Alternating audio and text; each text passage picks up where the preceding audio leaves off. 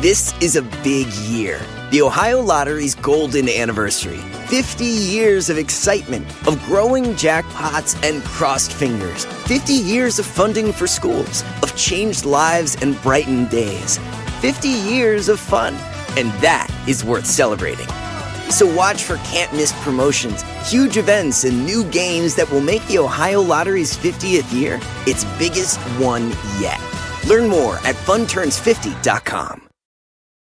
Whether you're a morning person or a bedtime procrastinator, everyone deserves a mattress that works for their style. And you'll find the best mattress for you at Ashley. The new Tempur-Adapt collection at Ashley brings you one-of-a-kind body-conforming technology, making every sleep tailored to be your best. The collection also features cool-to-the-touch covers and motion absorption to help minimize sleep disruptions from partners, pets, or kids. Shop the all-new Tempur-Adapt collection at Ashley, in-store or online at ashley.com. Ashley, for the love of home.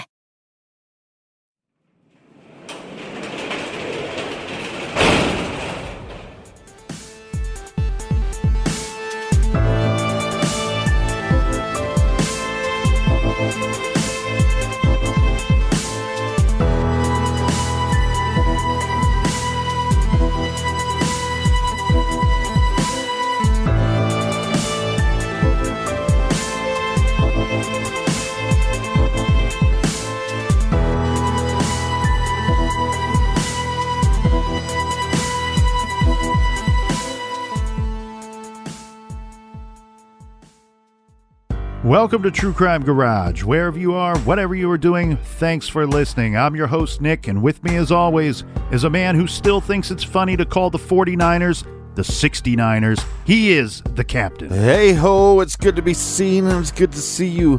Thanks for listening. Thanks for telling your friends.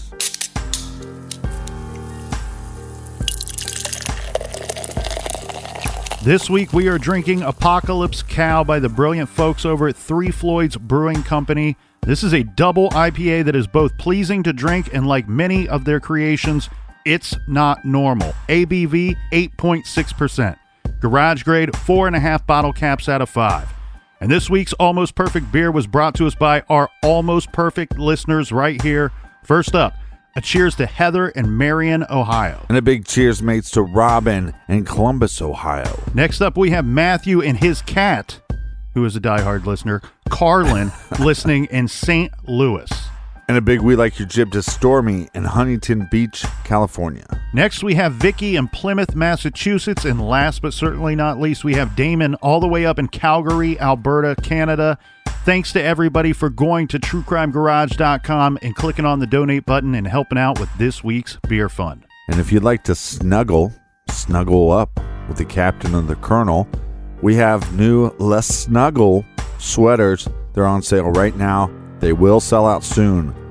So get them while they last at truecrimegarage.com. And that is enough of the business. All right, everybody, gather around, grab a chair, grab a beer. Let's talk some true crime.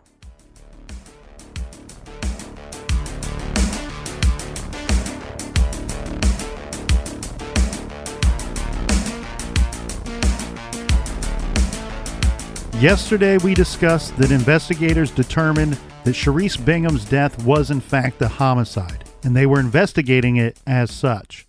And in talking with her husband, Eugene Bingham, they quickly learned that his story was just not adding up. And then there is this.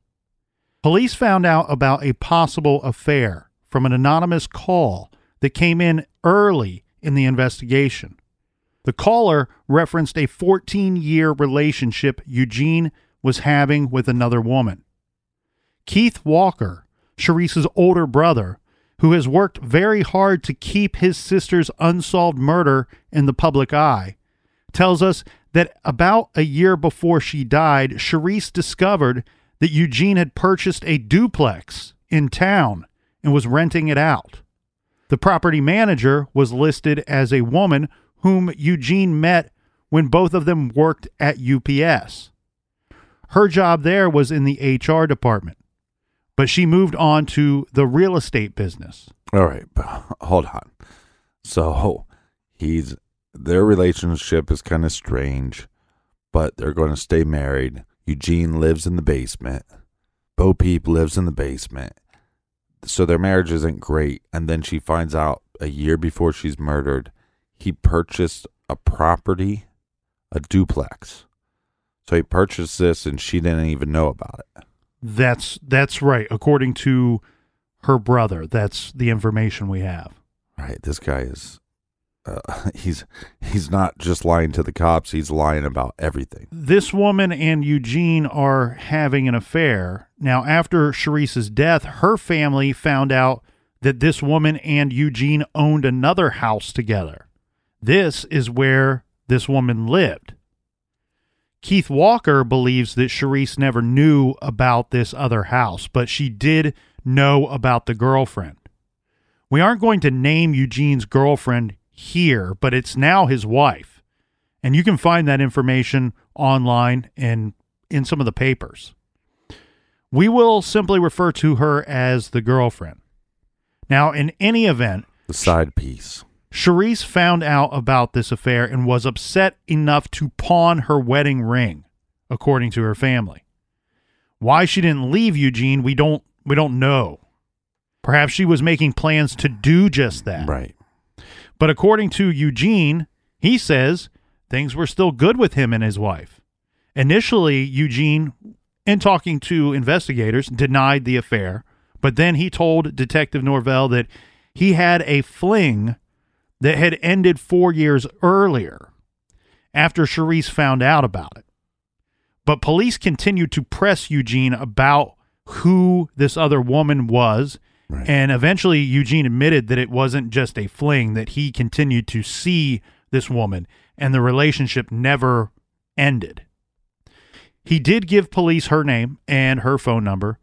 Now, back to the phone records that we discussed yesterday. Yeah, the phone number is 1-800-SHITBAG. From December 3rd to December 11th, this is only 8 days, the 8 days leading up to the murder.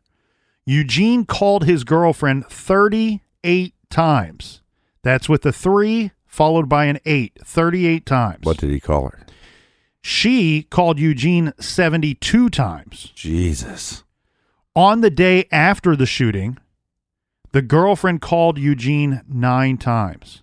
Then communication abruptly stopped, with only one call between the two from December 14th, 2012 to January 27th, 2013. That seems incredibly strange to have both of those behaviors going on in such a short time period. Yeah, yeah. Why didn't Eugene just divorce Sharice if he's already having this other relationship? Well, the number one possible answer here, Captain? Money. Right.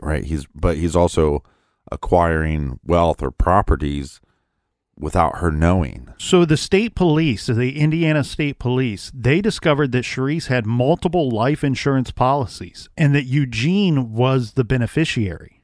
According to court documents, Eugene had 2 life insurance policies on his wife. It's not clear whether he was the one that purchased these policies or if, in fact, Sharice was the one that purchased the policies. But one of the policies was for $200,000, mm-hmm. and the other was for $250,000.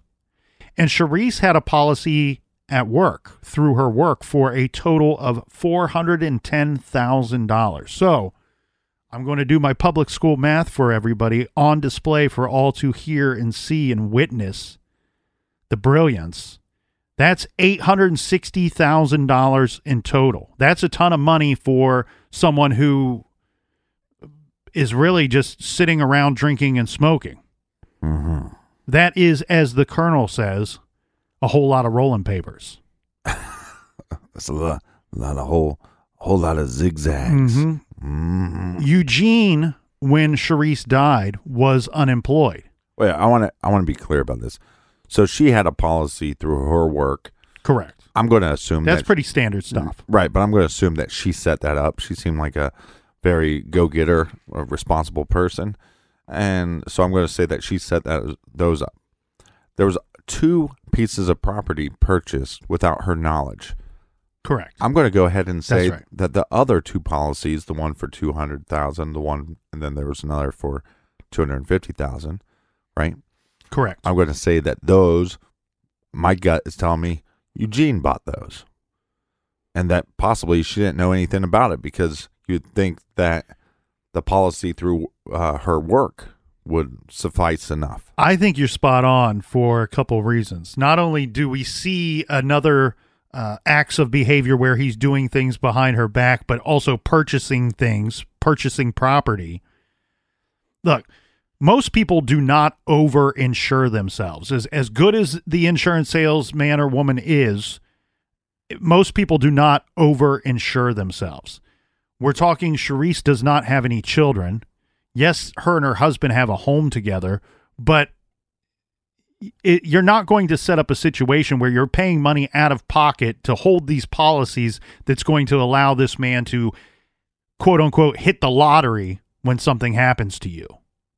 So you would insure yourself just enough to take care of that person, take care of the properties, any outstanding bills, things like that. But with no kids, this seems like a huge amount. This is over-insured. So I agree with you, Captain. I think it looks like to me that Eugene may have been secretly holding these additional policies, because the one from her work is the largest. That's $410,000. That's a significant amount. That takes care of everything and ties up all loose ends should something happen to her. Right, and takes care of you and your basement and the house that's attached to it. Yeah. But now when you have two other properties with, you know, your side piece, I think they call them side pieces because they're side pieces of shit. But now you have two properties with your side piece. Now we have two more policies that cover those. And I would like to know when the other two policies were bought. When confronted with this information, obviously police and detectives are going to inform Eugene, if he can't figure it out for himself, that motive for murder here could in fact be these three insurance policies. It's money, man. They're going to point out to him, look, you are unemployed at the time that she died. Mm-hmm. Now, for his part, Eugene said that he had bought into a few businesses that didn't take off. They hadn't taken off yet for whatever reason, that he did own that rental property that did generate some income. So they're making different arguments. The investigators making the argument that money was a motivating factor, and he's trying to negate all that by saying, look, I had some income with this rental property, and I had some businesses that just hadn't taken off yet. Eugene did agree to take a polygraph test and did so on January 9th, 2013. Before the test was initiated, detectives asked Eugene what he believed happened to his wife. He said he was mulling this over for quite some time and actually thinking of several different scenarios. He says one possibility, Sherrice had the gun in her pocket, the safety was off, and one of the dogs jumped up and discharging the weapon. But as we know, this just does not work due to the bullet holes in her clothing that we have already discussed. Right. Eugene also suggested that Sherrice could have slipped and fallen and accidentally shot herself then. Again, the evidence says not. When pressed, Eugene said that all he knew for sure was that Sherrice did not harm herself on purpose, and that he had nothing to do with it. He just wanted the whole thing to be over, is what he told the investigators. This was a nightmare for him as well, as he states he really missed Sherrice. But then Eugene may have slipped up in his statement to investigators. Mm-hmm. He said that he learned from the coroner that the projectile, and this is a quote, this is a direct quote, quote, projectile that had killed his wife had been recovered, end quote.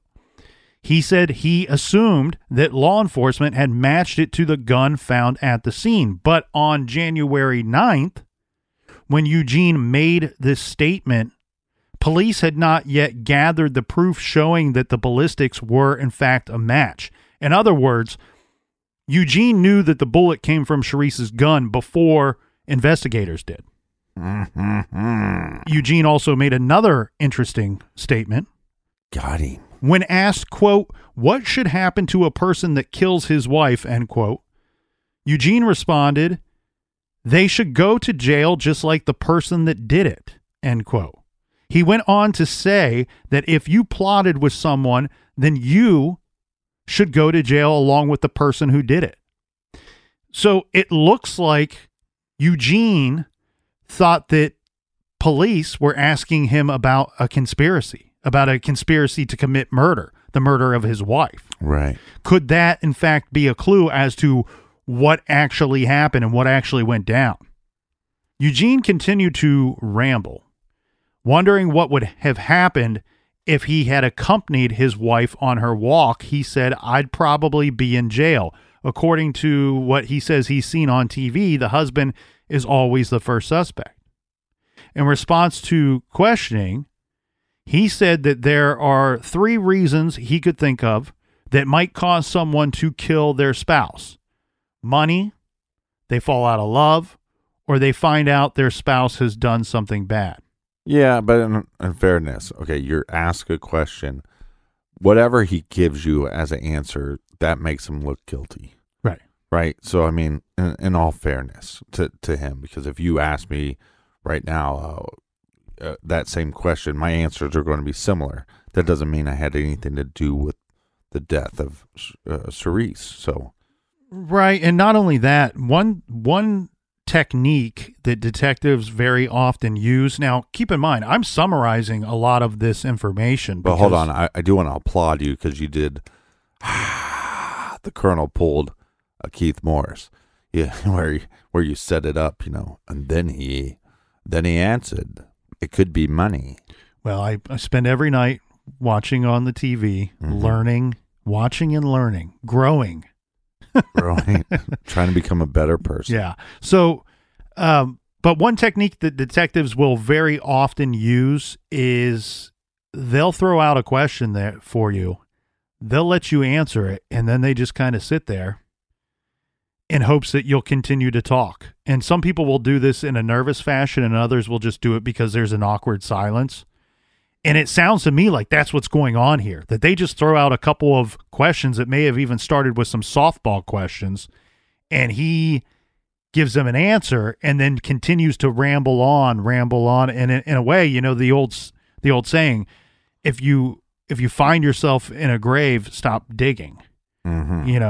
So now the polygraph test itself, and there are some people out there right now that are booing. Boo. Here they go talking about polygraph again. We understand they're not on your boo. They're of no use in the court of law, but obviously the investigators are still using them. We are still going to talk about them. So the polygraph itself only presented Eugene with 3 questions. 1, 2, 3 questions. The first being, did you shoot Sharice? The second, are you the one who shot Sharice? And the third, do you know for sure who shot Sharice? Eugene answered no to all 3 questions. The examiner scored the exam. He determined that it was inconclusive, but further indicated that it was very close to a failure. A second examiner scored the exam and also determined that it was, quote, at or near failure. Furthermore, according to an affidavit, an additional check was done with an electronic scoring system that is used only as a reference, and that scoring system scored these tests as a failure. So the official results of the poly was inconclusive, but Detective Norvell considers Eugene to have failed the polygraph. Okay, I'm trying to follow you here. It's tough. This part of this story is very confusing. So they give one test, but they have 2 different individuals score that test, and then they have a computer basically score the test as well. Mm-hmm. Very well. See, now all I'm thinking about is Keith Morrison. That is why, in fact, that these polygraph tests are not of any use in the court of law because look, the slang term for them are lie detector tests. The test does not detect lying at all. Right. It detects your reaction to the question and your behavior at the time that you are providing an answer. Mm-hmm. So what that means is it's not a situation where it was, did you have McDonald's for breakfast today? And I say yes. And then the thing goes, which means I'm lying. Yes. No, it just records my reaction to the question and to the answer that I'm providing. And then somebody has to come in and view it with their own eyes and, review the exam and score it. So it's open to interpretation. Right. So the detectives come into the room and they ask the colonel, did you have McDonald's breakfast this morning? Was he telling the truth? We will never know. We may never know. I plead the fifth. I need to work on my Keith Morrison. So Eugene agreed to a second polygraph examination. This was going to take place on January 22nd. Before the exam, he answered some questions about his affair. He said that the woman started off as his business partner, but one thing led to another, and then it turned into something else. He did say that Charisse did, in fact, find out about the affair, but he was never fully honest with Charisse. Eugene felt sure that Charisse had died not knowing that he was continuing to see this woman. That's probably maybe the most truthful thing that he's ever said is when he was like, I wasn't honest with her. Right. That's probably the most honest thing that this guy could say. I'm a lying shit princess. But also, in a sense, that's him trying to look. When they say money was a motivating factor in her murder, he's saying, well, I had income. It's not just so clean and simple that I was unemployed. I had income coming in. And then when suggesting that the affair would be motive for her murder, he's saying she found out about it. I admitted to it, but I wasn't fully honest with her. And at the time of her death, she died not knowing that I was continuing to see this woman. Right. So if she doesn't know at the time of her death, then it may not be a motivating factor for the murder, is what he's trying to say. Right. Let's start with the idea. Again, we don't know who bought the policies, but I think the policies is motive for murder. I don't care if he even had a job. It's motive for murder. The fact that you're having an affair or had an affair, had one, or is having one, that is motive. That means that you didn't like your current situation, and so you decided to run out on your wife, right? So also sounds like he doesn't have enough hobbies to fill his day with because he's not busy working. So right, but then so we have that, but then we also have, I think, just the fact that he is buying properties and having almost a double life is motive for murder, because when she finds out about the one piece of property, she didn't find out about the other piece of property. So is he trying to hide that from her? And then again, let's go back to the stepping out on your wife. Okay, she knows that you had an affair, but she doesn't know it's continuing. Maybe she knew it was continuing, but she didn't give a rat's ass because your lazy piece of shit ass lives in the basement, right? And she's planning on leaving you anyways. She's just not telling you that, because why the hell would she have to tell you that when you've been stepping out on her, right? So I think there's a lot of motives here. But the issue that I'm having a hard time wrapping my head around is I think these motives, as damning as they are pointing the finger to Eugene, it really makes me start questioning the side piece, because all those benefits would benefit her as well. Yeah. So when we talk about motive, though, as well, let's for anything. One thing that I see here, the ownership of two properties with this woman, that shows a motive that he was not intending at any time to leave that other relationship. Right. This shows a motive that he intends to further that relationship and to build that relationship. And again, he has more to lose. He has more property to lose and possible income to lose if he loses that relationship. And one thing that's not discussed as a possible motive is maybe Charisse was in fact planning on leaving him, and maybe she expressed that to him at some point. Right. So we were going down the path of the polygraphs, the not lie detectors, but the second polygraph test that he agrees to.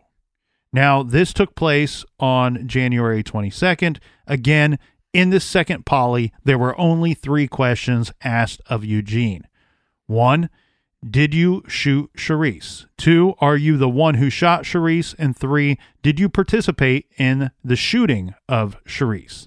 Again, the results of this exam were inconclusive and close to failure. Detective Norvell tells us that he initially asked Eugene to submit to a polygraph exam so he could rule the husband out as a suspect. I think that's pretty interesting to hear that from one of the detectives on the case. He's not saying that we gave him this polygraph test because we believed he was the number one guy because he was the prime suspect. We simply asked him to submit to the polygraph because we wanted to clear him and move on from the husband being a suspect and to look into different areas. Mm-hmm. So for anyone out there that's going, well, they got tunnel vision and they set their sights on Eugene and never let go, left it in the lock position, I think this statement here to me is quite telling that in fact was not the situation. They didn't have tunnel vision. They weren't locked and loaded on Eugene. And in fact, when the results of the polygraph come back and it's found to be inconclusive, close to failure, this actually changing the mindset and drastically changing and shifting the focus of the detectives working the case. And it shifted that focus to Eugene.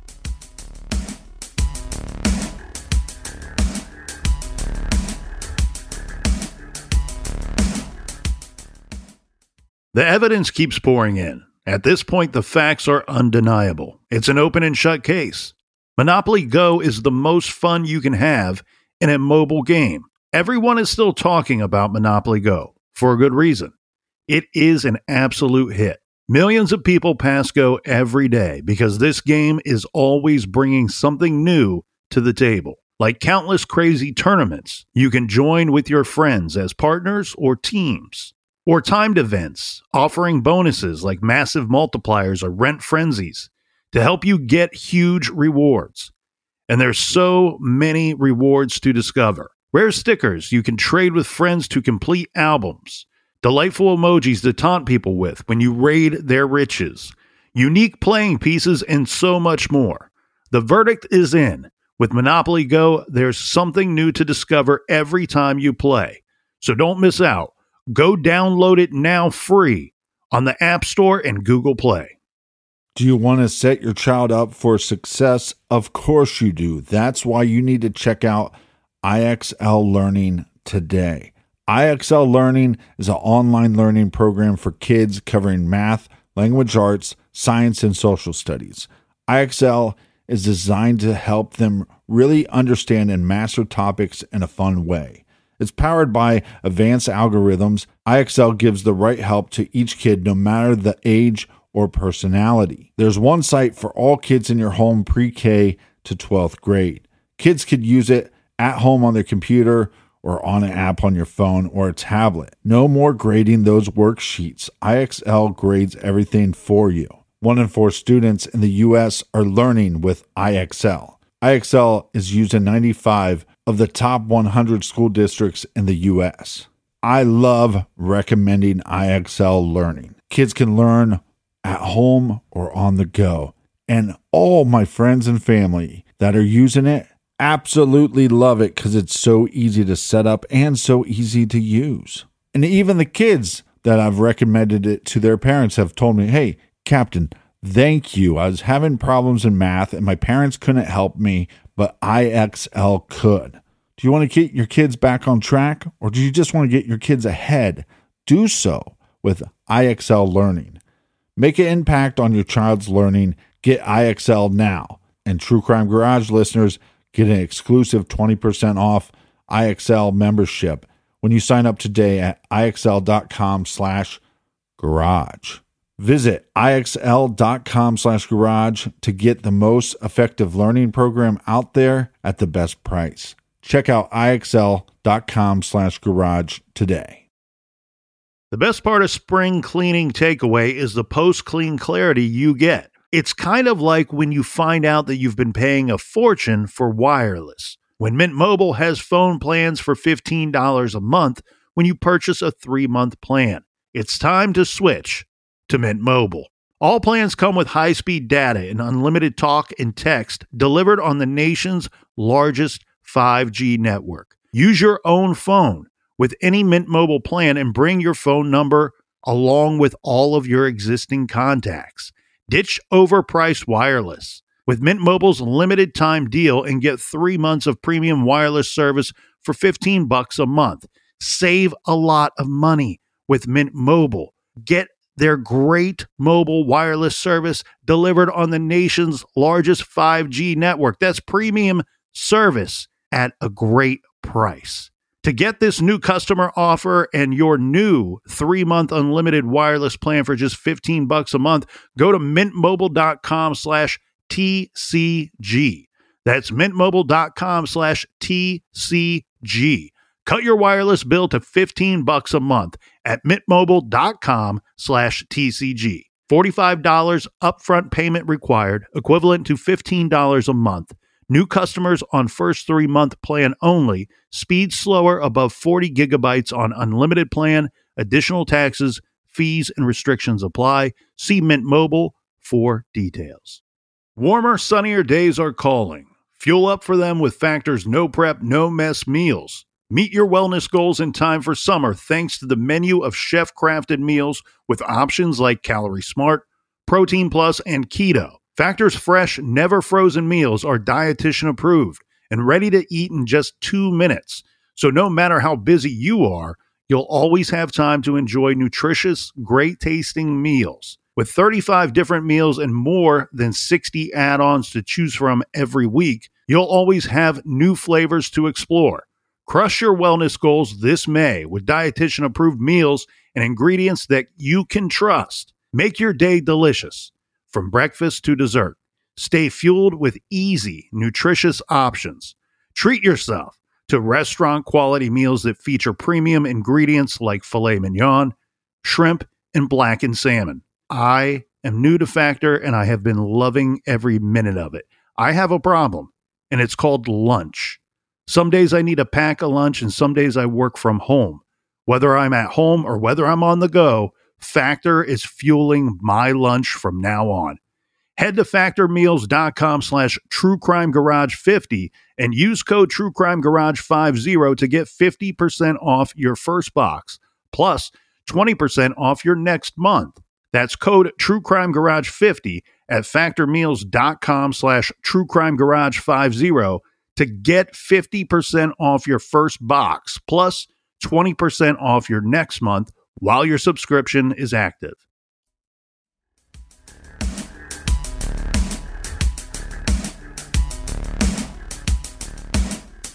Welcome back, my lovely, lovely friends. Welcome to the garage.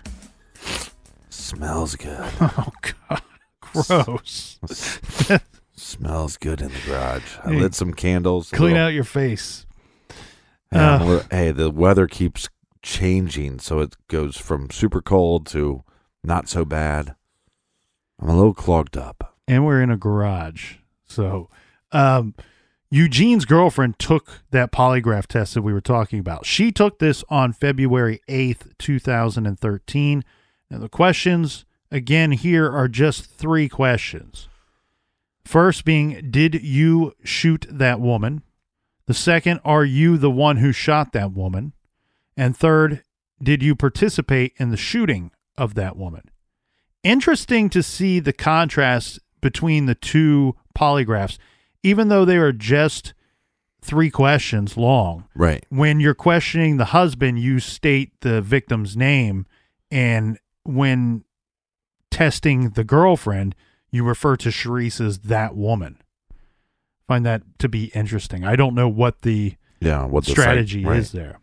Now, the girlfriend did answer no to all 3 questions. She was scored as a failure. She left the exam and retained an attorney. Oh, really? Oh, man. We both like lie detector tests, but we also tell people, if I was charged with a crime, and then it doesn't matter if I was innocent or not, if they said, well, let's give you a lie detector, there's no, it's like throwing the football and 2 bad things can happen or something like that. That's saying? What Woody Hayes used to say, that when you throw the football, only 3 things can happen and 2 of them are bad, meaning it would be intercepted or an incomplete pass, and then the one good being that you complete the pass and it right, but further the ball down the field. But that's same with a polygraph. The good thing is that you pass it. The bad thing is you fail. But the other bad thing is it's inconclusive. Yeah, and I mean, we've said this before, you really have nothing to gain by passing it. Right. Right? Like there's really nothing for you to gain, because if you do pass the polygraph and the investigators still have evidence and still believe you to be guilty, they're just going to say, well, that doesn't matter. We can't use it in court anyway. Right. It's really just a tool, and I think it's a tool really to apply pressure to the person that you need, that you want to crack and give a confession, or to crack and give an incriminating statement. I think that the only way that you would, let's say you are innocent and you know yourself to be innocent, the only way that you would agree to a polygraph, I have seen scenarios where someone says, I will do a polygraph exam, but my attorney is going to hire the person giving the exam, and we're going to conduct the test at my attorney's office. They really play it like home court advantage type situation. So it's really, really a tricky thing. And it's really a tricky thing in this particular case, because we stated this at the beginning of yesterday's show. This case seems to me to not be solved due to a lack of effort or know-how. It seems that this case is just unsolved because of a lack of evidence. And police, by this point in our story, they believe that Eugene Bingham was in some way responsible for his wife's death. However, the Walker family began to suspect Eugene's involvement in Charisse's death from the beginning, according to Deborah McMurray. That's what she told True Crime Daily.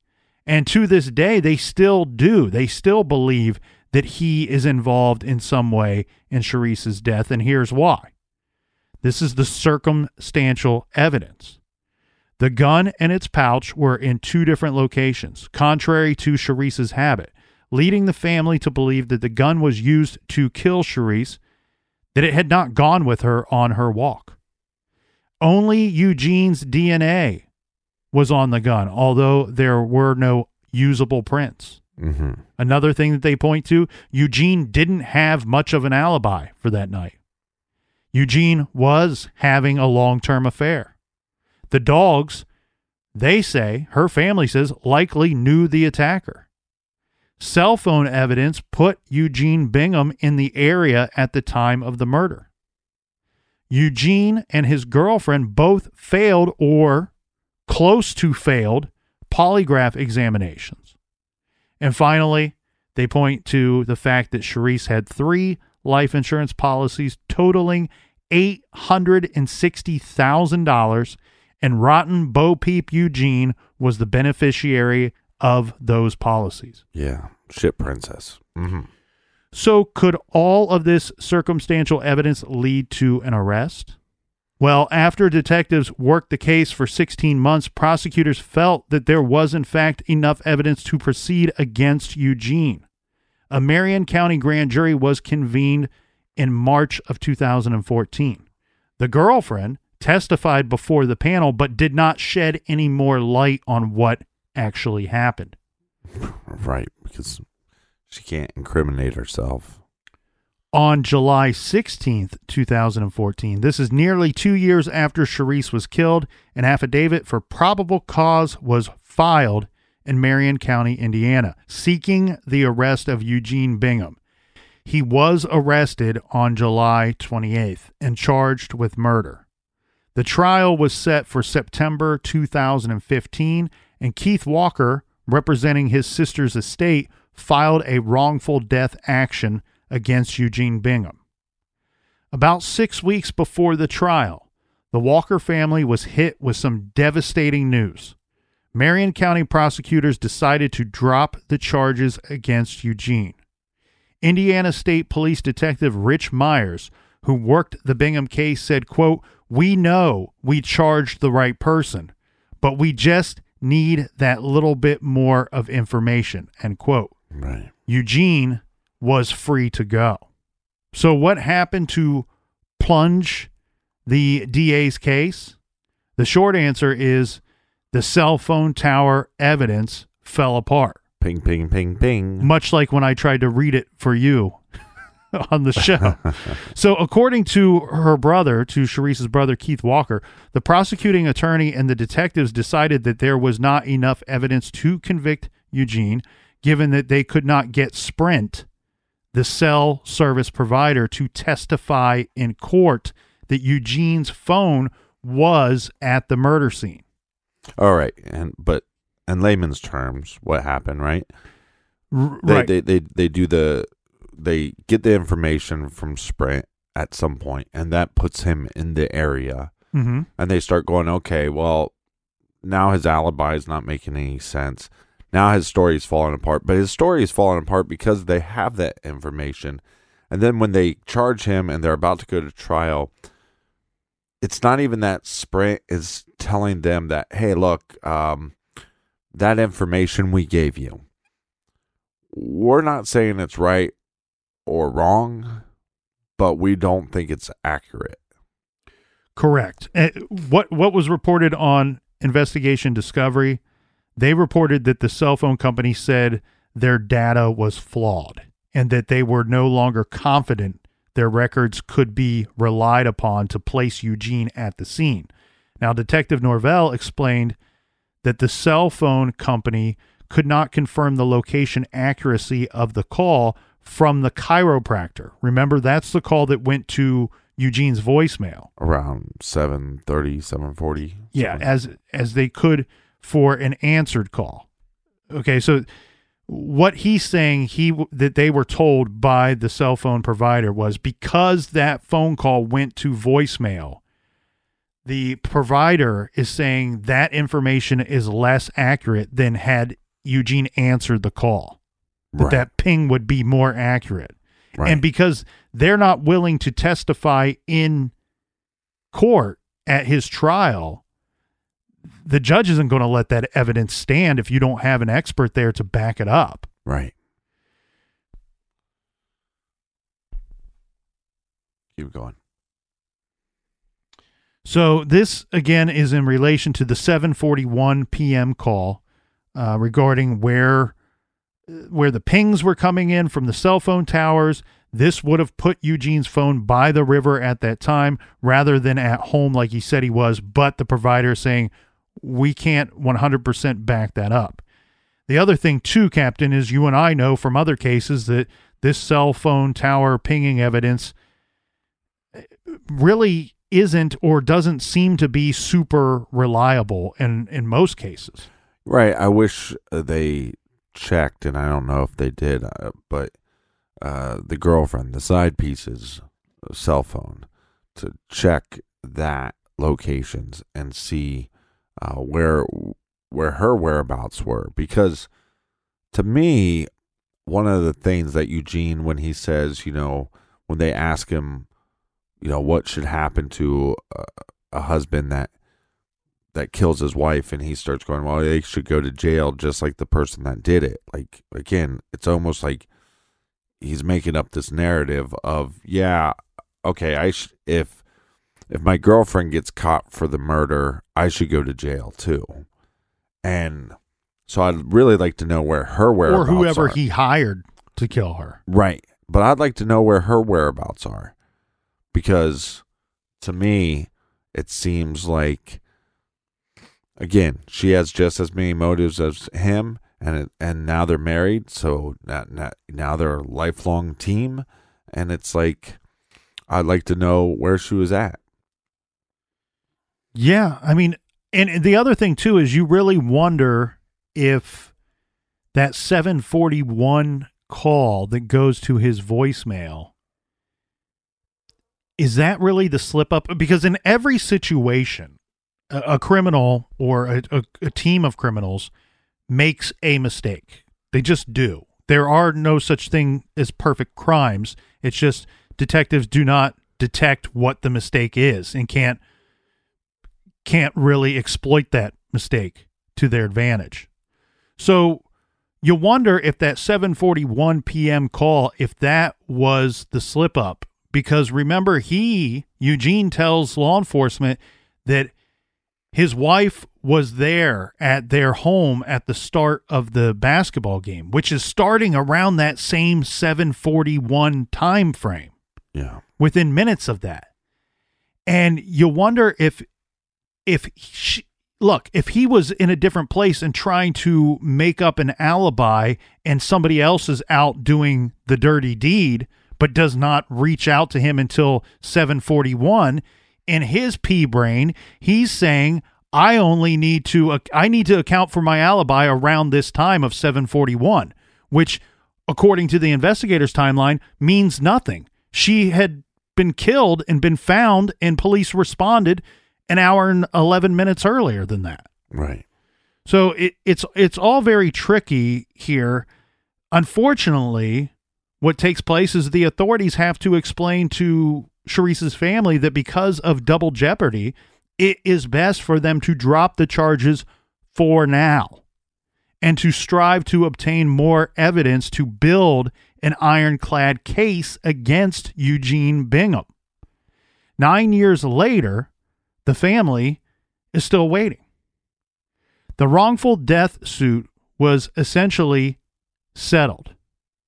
The life insurance company was forced to pay on the policies on Sharice's once the charges were dismissed against Eugene. They had to pay him for those policies. Well, now he can take that money and hire a better lawyer. Well, since Keith was suing on his sister's behalf to collect the funds instead, the insurance company paid the proceeds into the court, and then the court held them until the dispute between Keith and Eugene could be resolved via mandated arbitration. Keith, on behalf of Sharice's estate, felt that he had no choice but to settle for $75,000. Eugene Bingham collected the rest, and he then married his longtime girlfriend. They still own the house where Sharice and Eugene lived as husband and wife. Police still consider Eugene the suspect in this open and unsolved murder. As we've seen from all the things we've discussed, it certainly would have been possible for Eugene to be the shooter and to have acted alone. But there are also some other possibilities. Eugene seemed to be addressing the detectives' questions from the perspective of a conspirator. Right. When asked what should happen to the murderer, he responds that if someone plotted with someone to kill someone else, they should be prosecuted equally. He volunteered the conspiracy angle. Eugene could have hired someone to kill his wife. This would likely have had to involve possibly burner phones and Eugene giving Sharice's gun to the shooter in advance. The shooter would have followed Sharice to the trail. Right. Remember, we said, her family says she thought she was being followed, ban the blue blazer. Right. And could have pretended to be a pedestrian or even a cyclist and shot Sharice from a close range before the dogs would have alerted to any danger. If it happened this way, though, one would think that Eugene would come up with a better alibi than I fell asleep on the couch. Yeah. One thing that is strange, regardless of how this went down or who was responsible, according to Detective Norvell, no witnesses ever have come forward to say that they heard a gunshot. This is in the middle of a city, not in a remote area. Mm-hmm. And it's surprising, since when detectives arrived on the scene, there were more than a couple of bystanders in the area. Was the shooter lucky? You know, we've talked about that, and I hate to say it that way, but we've talked about it in so many other cases. Well, say it in your Keith Morrison voice, and everybody will like it better. Sometimes these scumbags just get lucky, and whatever went down that night might just be part of it. Yeah. Or did he or she follow Charisse and make sure that no one else was around before making their move? That's a possibility as well. Yeah. Okay. So weirdly, though, I think Eugene got lucky because I actually think he was at home. I think that was the plan, and he was at home. And then the cell phone ping technology was actually wrong, because I don't know necessarily if he would have been the one to try to pull this off, unless his girlfriend was at his house. I just think it's, you take her polygraph test. Look, we know he's a known liar, but when you look at her polygraph test, to me, she failed the test, and yeah. that puts her involved somehow. Now, again, we're not stating her name. She doesn't have to be guilty of anything other than knowledge, though, to fail that test. Right. Right? Meaning she didn't have to kill Charisse or participate in the actual crime itself, other than Eugene or whoever is responsible may have told her what happened prior to that test. Because one of those questions is simply, do you know what happened to that woman? Do you know who shot that woman? And she could be lying about that. Right. But if you shot her, you're a piece of shit. If you knew Eugene shot her, you're a piece of shit. You know what I mean? If you know somebody else did it. Oh yeah, nobody's arguing that. I'm just clearing up that because she didn't pass the polygraph doesn't mean that she was the trigger man. Right. That she was the shooter. But she has knowledge, and that's pathetic. You're living with this man, and you have knowledge that he either, and again, to me, if you have knowledge of it and you're not going to the police, and then on top of that, you're going to marry this guy, it's like you're even a bigger piece of shit than I thought you were. Well, you're a freaking moron too, because look, you're a piece of shit for knowing and not going to the police. You're a moron for marrying a guy that you know did something terrible or was involved in something as heinous as a murder. Yeah, and a lot of times they'll say, don't get involved. That doesn't seem like a good person to shack up with. Right. Because you would be the next in line for what happened to Charisse. Right. That's like when two married couples are having an affair, and then the people that are having an affair get married, and then they're jealous all the time because they know that what the person's capable of. Well, so now that you know he's capable of, one, not having a job and sponging off his significant other, living in the basement, smoking his zigzags, he's capable of that. He's also capable of lying for 14 years and having this affair. He's capable of buying property behind your back.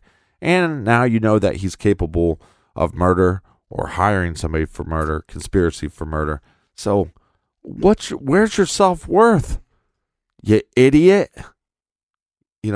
So it's ridiculous. And I hope she hears this and goes, you know what? Maybe I could be in danger one day, and I should go to the police and say, hey, this is what I know, because with the evidence they have, and take away the ping, ping, ping evidence, with the evidence they have and her confession, yeah, maybe you go to jail for a little bit, but they'll make a deal with you, and then he'll go away for a really long time, which will protect you. I don't think this woman, who would be in her late 50s, I'm guessing, based off of what we have in front of us, I don't believe that now she would grow a brain after all of these years of walking around on this planet, bumping into walls and such. But I think here, and this is something that is not going to help the case at all, but this is where my questions lie, is with the pouch, the gun pouch, the one that was made specifically to house the gun that killed Sharice's gun. Yeah. I feel that it's very interesting for two reasons that those two things were separated. I see no reason why they should have been separated other than somebody was conspiring against Sharice for the sake of murder or plotting by themselves her murder. Right. And I think what's 100% agree. Interesting thing here is that Eugene is the one who reported it. Now, I know we've said a lot of bad things about Eugene, and I've called him a lot of different names, but at least in this situation, he was smart enough to identify and to recognize if they find these two items separately and away from one another, I now have to, if I don't want to have to be the one to explain that away, I might as well be the one to report it to detectives that I found it at our home. Yeah, I agree. And where I'm going with this is two situations, okay? If Eugene was plotting, was conspiring with somebody else to shoot and kill Sharice on the trail or at some location, if she was being followed, maybe this location that night was not planned. It was just whenever you can pull it off, do it. But the reason for that pouch and that gun to be in separate locations, I'm a gun owner. I keep my guns in cases and things of that nature. I have areas where I keep them. If I see that case, my assumption is because my gun is always in there unless I'm using it, the gun is in there. Meaning Sharice could potentially see that pouch at her home and believe that her gun was in that pouch without checking it. Right. Meaning he could have had to give that gun to the other person so that when opportunity comes a knocking, his conspirator has the weapon on their person and can pull the trigger then and there. Right. And leave the gun with Sharice. Right. But he also had a matching gun, so he could have just taken her little gun purse and then put his gun in there, as a decoy. Correct. Yeah. Correct. And then to further that thought, then the other thing is, if in fact Eugene was the trigger man, maybe when he dumped the gun next to Sharice and he took off those winter gloves that were found next to her body, so his prints or somebody else's prints wouldn't be on the gun, and dropped them next to her body as well, maybe he forgot to dump the pouch there as well. Or maybe he forgot to bring it with him that night. And then later decided, well, I got to account for this. And rather than be the one that has to explain it away, maybe if I just report it, they will not consider this to be part of the large amount of circumstantial evidence that points to Eugene. In closing, the Sharice Walker Bingham murder is now a cold case. The Walker family continues to hold vigils and conduct Facebook campaigns to help bring attention to the case. Everyone remains hopeful that someone will come forward and do the right thing. We would like to thank Detective Norvell and the Indiana State Police for all of their hard work on this case and thank them again for taking time out of their very busy schedules to answer our questions. We wish the Walker family nothing but the best and would like to remind everyone that if you have any information at all, to please call the Indiana State Police at 1-800-453-4756.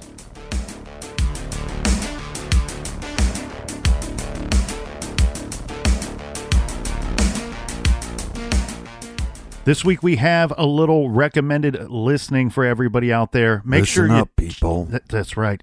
I just heard the captain in my headphones. Now I'm listening. Now listen up. This week we are telling only the hardcore garage listeners. Yeah, you other sissies. Forget about Stop you. listening. Right. Don't listen. Hardcore garage listeners, here's what we want you to do. Go check out our other show, Off the Record. You will love it. This is for you. This is your official invite to join us in the garage for Off the Record. Yeah, check it out. Go to our website, Mm-hmm. right? That's how and click on Off the Record. And you're going to get to, I believe you can listen for free for a while, right? A free trial. Yeah, for a whole month. And we talk about case updates. We talk about other cases that maybe aren't big enough to cover in a whole hour. And then we also talk about some goofy stuff. Talk about rock and roll. Rock and roll. We talk about rocking and rolling. Yeah, so if you are a hardcore garage listener, this is your official invite. Check out the other show, Off the Record. Yeah, check out Off the Record. Go to truecrimegarage.com and click on Off the Record. And until next week, be good, be kind, and don't litter.